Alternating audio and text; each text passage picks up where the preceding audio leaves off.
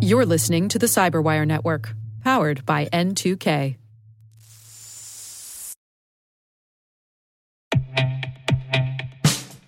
And now, a message from Cyberbit. Mastering cybersecurity is like mastering a sport. You build muscle memory through rigorous practice, then you train as a team to foster cohesion while operating under pressure. Like athletes, cybersecurity professionals thrive on hands-on simulation. But traditional courses, certifications, and open-source labs won't build you a winning team. You need Cyberbit. Cyberbit offers a hyper-realistic simulation environment for your SOC, IR, and C-suite to refine your skills, all using the market-leading SIMs, EDRs, firewalls, and WAFs they use every day. Cyberbit is offering Cyberwire listeners a free live-fire exercise. Sign up your team now at cyberbit.com/cyberwire.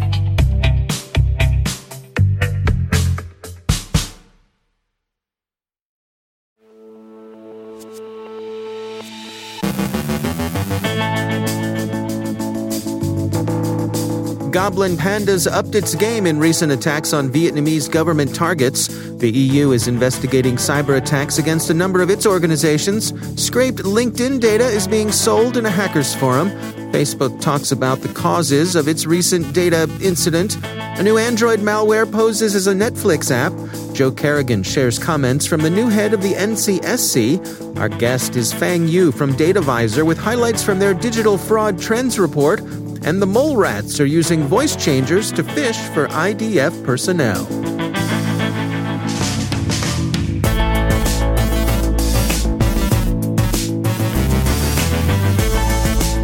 From the Cyberwire studios at Data Tribe, I'm Dave Bittner with your Cyberwire summary for Wednesday, April 7th, 2021.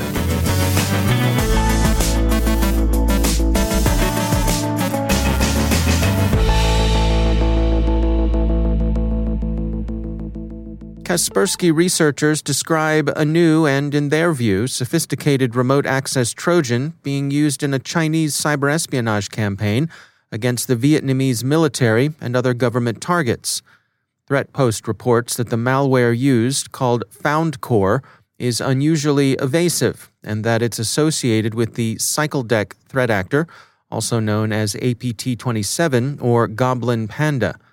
That specific attribution is tentative, but the rat itself, Kaspersky says, constitutes a significant step up in terms of sophistication for this sort of activity, adding that the toolchain presented here was willfully split into a series of interdependent components that function together as a whole. The researchers also caution against assuming that the group's focus on Vietnamese targets means that no one else needs to be concerned with it. As the report concludes, quote, experience shows that regional threat actors sometimes widen their area of activity as their operational capabilities increase, and that tactics or tools are vastly shared across distinct actors or intrusion sets that target different regions. Today, we see a group focused on Southeast Asia taking a major leap forward. Tomorrow, they may decide they're ready to take on the whole world. According to Bloomberg, several European Union bodies came under cyber attack last week. Who precisely was affected is unclear, as is the threat actor responsible, but a European Commission representative said that thus far no major information breach was detected. The incident remains under investigation. Onapsis and SAP have warned of a campaign actively taking advantage of vulnerabilities in SAP mission-critical software. SAP has issued patches for all of these, and users are advised to take prompt action.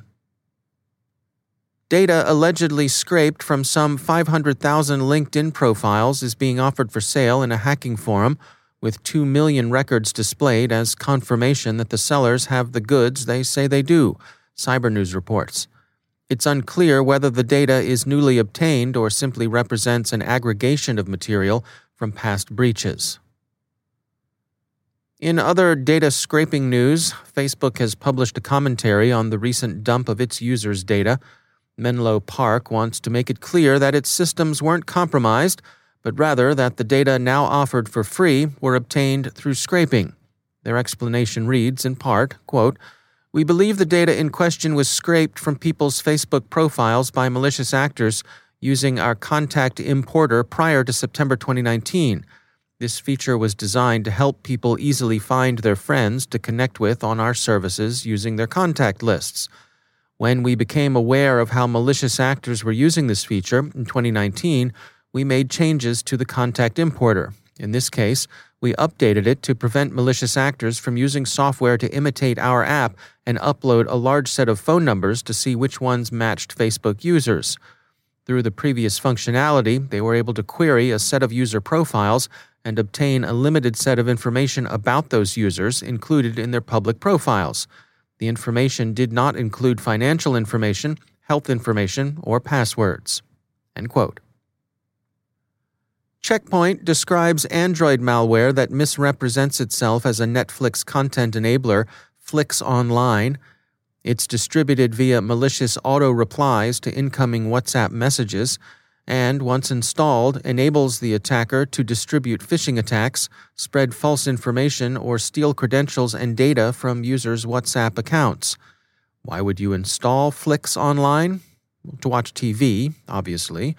But the hoods sweeten the deal with a social engineering come-on. Quote, 2 months of Netflix Premium free at no cost for reason of quarantine, coronavirus. Get 2 months of Netflix Premium free anywhere in the world for 60 days. Get it now, here. With a link provided, naturally. Once installed, the malware asks for 3 permissions. Overlay, which allows it to create new windows on top of other applications. Checkpoint explains that this is usually requested by malware to create fake login screens for other apps with the aim of stealing victims' credentials. Ignore battery optimizations, which keeps the malware running when it would otherwise be shut down as idle by the device's battery-saving routine. And finally, it asks for notification access, specifically the notification listener service. This is valuable because it enables actors to automatically perform actions, including dismissing and replying to messages. Checkpoint explains, quote, if these permissions are granted, the malware then has everything it needs to start distributing its malicious payloads and responding to incoming WhatsApp messages with auto-generated replies. Theoretically, through these auto-generated replies, a hacker can steal data, cause business interruptions on work-related chat groups, and even extortion by sending sensitive data to all the user's contacts. End quote. And finally, the Molerats are back and seem to have upped their game a bit as they continue to catfish for Israeli military personnel. The Molerats are also known as the Gaza Hackers Team, Gaza Cyber Gang, Dusty Sky, Extreme Jackal, or Moonlight. Researchers at Cato Security say that the Palestinian-associated group, which they accord a middling grade for sophistication, is using voice-changing software in social engineering calls, during which they pose as women seeking to approach Israeli Defense Forces personnel. As Cato points out, the known members of the Molerats are all actually men. So, IDF, a pro tip, the women you think you are talking to are probably really dudes. Not that there's anything wrong with that. Some of us around here are dudes too, but you should probably kick the tires on that virtual relationship before things get out of hand.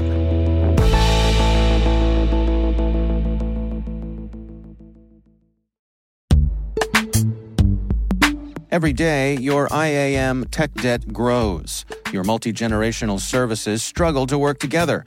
Building an identity fabric can fix this. It makes all your identity tooling stronger and allows you to connect any app to any service you want to use, with zero coding, zero maintenance, and zero app downtime. Strata's identity orchestration platform separates the identity logic from your applications, so you can optimize existing IAM tools and manage them in a single control plane. Now, every vendor, standard, and architecture work together. In short, building your identity fabric means you can secure your non-standard apps, keep your complex access policies, retire outdated IDPs, and modernize in record time. So build your fabric with Strata Identity and get rid of tech debt for good. Visit strata.io/cyberwire, share your identity priorities, and receive a pair of AirPods Pro. Offer valid for organizations over 5,000 employees. Connect today at strata.io/cyberwire.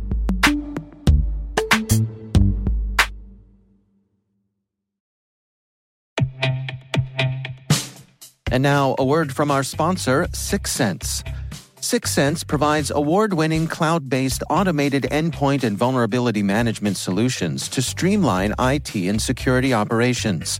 With its advanced platform, businesses gain complete visibility and control over their infrastructure, reducing IT and security risks and optimizing operational efficiency. With 6sense, you'll get real-time alerts, risk-based vulnerability prioritization and remediations, and an intuitive automation and orchestration engine so you can focus on your core business goals. Confident in the knowledge that your enterprise is secure, compliant, and running smoothly. To learn why enterprises choose 6sense, visit 6sense.com.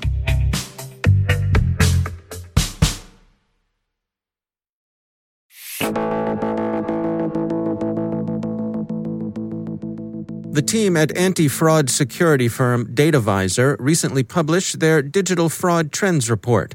Fang Yu is CTO and co-founder of DataVisor. Yeah, so as a DataVisor, we globally protect 4 billion user accounts, and we protect a lot of large institutions for virus fraud attack. And then we produce fraud report every year. So this fraud report is especially interesting because it covered the period of a pandemic, which is actually new to us. So we actually provide quite some interesting insight from the behavior change of both fraudsters and normal user during the pandemic period. What sort of advice do you have for folks to best protect themselves against this? So there, if you look at the fraud trend, right, the providers in financial institutions, I think the fraudsters are coming back in high attack waves. So I think the message is that it is true that the fraud went down quite a bit during the pandemic period, but now it's actually coming back. For the e-commerce, etc., and the social platforms, we see a spike last year, and we expect continue to see that.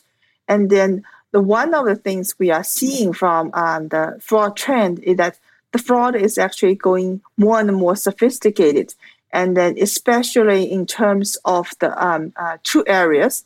One is account takeover. So many, we see 79 to 90% of the financial fraud attacks are originated or are associated with account takeovers. So account takeover is especially hard for a remote, right? Everybody now is actually remote, not actually going to the branch, going online, etc. So everyone needs to be very, very careful with their customers' account not being taken over. The second actually advice I would give is actually pay very much attention to the attacks from mobile. Although the mobile fraud rate is still much, much lower than the fraud rate from desktop, for example. The fraud rate from the mobile platform is only 0.5 versus the fraud rate from desktop is 7.4. But that percentage is actually going up. And I also want to emphasize that the fraud rate from the mobile platforms are usually those very, very sophisticated ones, because they to conduct a desktop attack, it's actually much more easier than you can actually have a program. But for attack coming from mobile, you need to rook the device, you can jailbreak, you can hook, you put something there. But it's actually very, very powerful. Many people actually think the mobile device is very low fraud. They actually let it through with less screening. But once the attacker actually find ways to how to attack from mobile, they can quickly spin up many, many different devices. They can put emulators, they can put things. So the attack wave can be much bigger because nobody is actually very prepared for that. That's Fang Yu from DataVisor.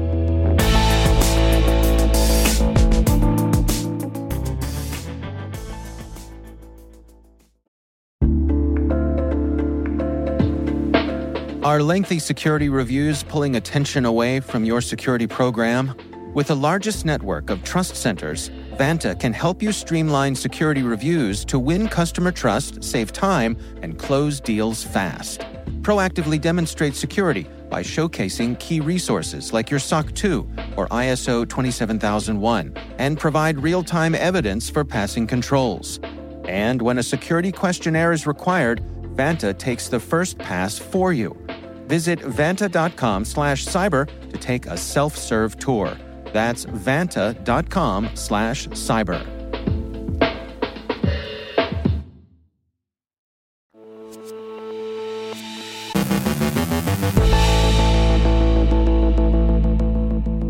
And joining me once again is Joe Carrigan. He's from the Johns Hopkins University Information Security Institute and also my co-host on the Hacking Humans podcast. Joe, great to have you back. Hi, Dave. A couple of articles over on ZDNet. These are written by Danny Palmer, and he's been tracking the fact that over in the UK, the NCSC has a new sheriff in town to mix national metaphors, I suppose. Yes. Who do we have here, Joe? Dave, her name is Lindy Cameron, and she is the new CEO of the National Cybersecurity Center. And the article that caught my eye here was hacked companies. This is the headline. Hacked companies had backup plans, but they didn't print them out before the attack. Yeah. Oops. Yep. This is something I've said multiple times, I believe, on this show and possibly over on Hacking Humans. But, you know, when you go through the trouble of making a business continuity plan and a recovery plan, and, you know, let's think about what's going to happen if we get hit by ransomware. Well, we've got the plan. It's all right here. But if you don't have that printed out, it's going to be encrypted when you get hit with a ransomware attack. Right. So have it on a binder on a shelf. Right. Have it on a binder on a shelf. The paperless office is a myth. It's never going to happen. We're going to need to keep paper because it's really hard to hack paper. One of the things that people say is you can't Google paper, which is true. You really can't run a search engine on paper without first, you know, turning it back into a digital media, which is really an unnecessary step. But it is a critical step if your data is destroyed or damaged. Yeah. And that needs to be addressed. One of the things, she has a quote in here. I've talked to organizations which have walked in on Monday morning to find they can't turn their computers on. The backup plan was not printed out, so they couldn't find a phone number. Right. If you're doing business continuity planning, you should have a telephone tree for your business continuity plan printed out and put on a shelf somewhere. This is actually something I've taken part in years ago. Actually, before I was involved in, made a career shift to a cybersecurity organizations, I was involved in working on business continuity plans with a company. And one of the things that we did was develop a phone tree list and print that list out. And the reason we were thinking about that wasn't so much for ransomware, because this was back in the early 2000s, but it was for a natural disaster, right? It's still the same problem. You've lost access to your systems because they're gone. They don't physically exist anymore. So you need to have a way to access that information. And the only way that we could come up with, and the most cost-effective way, is just print it out and keep a copy of it. Yeah. I would add, too, that don't count on your corporate phone system to be working, right? That's right. I mean, yeah. That could be part of the ransomware grab, or in case of a natural disaster, something like that. You know, have people's personal mobile phone numbers as part of that tree as well. Yeah, that's an absolutely excellent suggestion, Dave. You're 100% correct, because your corporate phone system is probably computer system based now, and it is just as easy to bring that down as it is to take your network of servers down. One of the things that's interesting, a good quote from Ms. Cameron here is, there is no doubt that organizations that have experienced, and by that she means a ransomware attack, have a much more visceral sense of what it feels like to experience a ransomware attack or a cyber attack, and therefore they're better prepared. I'm reminded of a child that touches a hot pan, right? You know, when your kids were young, you'd say, don't touch the hot pan, don't touch the hot pan. But they had to touch the hot pan at some point in time, right? I distinctly remember this as a kid. When I did this, I can tell you exactly where it happened. It was at a Roy Rogers in Olney, and there was a sign that said hot. And I was like, well, let's see what happens. And, I was very young and sure enough, burned my finger, right? I tell a great story about my daughter with this, but you know what? I don't go around touching hot things anymore. Neither does my daughter. Neither does any kid that's ever touched something hot. They learn that lesson. And this is exactly the same thing. The people who have been through these cybersecurity attacks, they have an absolutely clear understanding of how bad it is. So they prepare for it to protect themselves. And boardrooms that haven't been through this are probably less prepared. I think this is a great observation on her part. Yeah. They also point out that the NCSC has some tools that they offer up. One of them is called Exercise in a Box. That's right. That's a great idea. Yeah. And, I think we've covered this as well, that, you need to practice like you play, to use that old sports metaphor, that these tabletop exercises, these simulations, that is going to put you in a much better place than just reading through the plan, to actually go through it and say, to have someone there and say, okay, none of the phones work. Now what are you going to do? Right. Okay, you can't access these files. Now what are you going to do? Okay, the press is calling. What's your response going to be? How quickly you're going to, so to feel that heat, right? Yes. That's going to put you in a much better place. Those kind of exercises are absolutely invaluable. I mean, it's and not only that, but you can actually do, you can hold these exercises like annually or semi-annually or maybe even quarterly if you like to make sure that your team that has to handle this is prepared. The exercises take less than a day. Everybody can come together. I think it pays dividends in the future. But you can also just do on a weekly basis. We've talked about this before. Grab a newspaper, look at one of the cybersecurity headlines and go, what do we do if this happens to us? And just have people think about it weekly, Make sure that people are aware and in that mindset so that when things happen, they at least have the neural pathways already in place to understand what's going on. Yeah. All right, well, a couple articles over on ZDNet written by Danny Palmer, so do check those out if you're interested. Joe Kerrigan, thanks for joining us. It's my pleasure.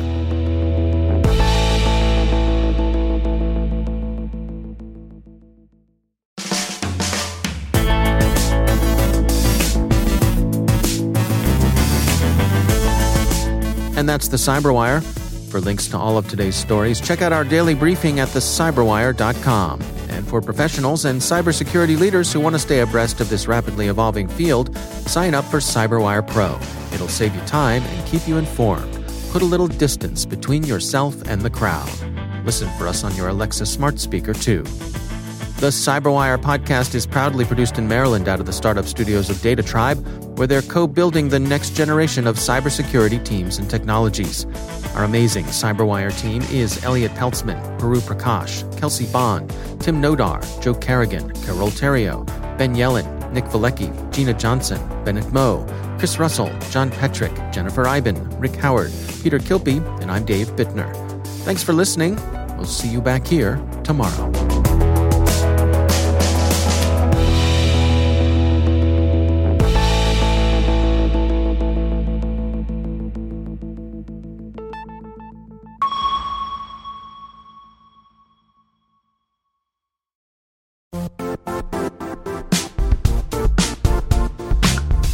And now, a word from our sponsor, Zscaler, the leader in cloud security. Cyber attackers are using AI in creative ways to compromise users and breach organizations. In a security landscape where you must fight AI with AI, the best AI protection comes from having the best data. Zscaler has extended its zero-trust architecture with powerful AI engines that are trained and tuned by 500 trillion daily signals.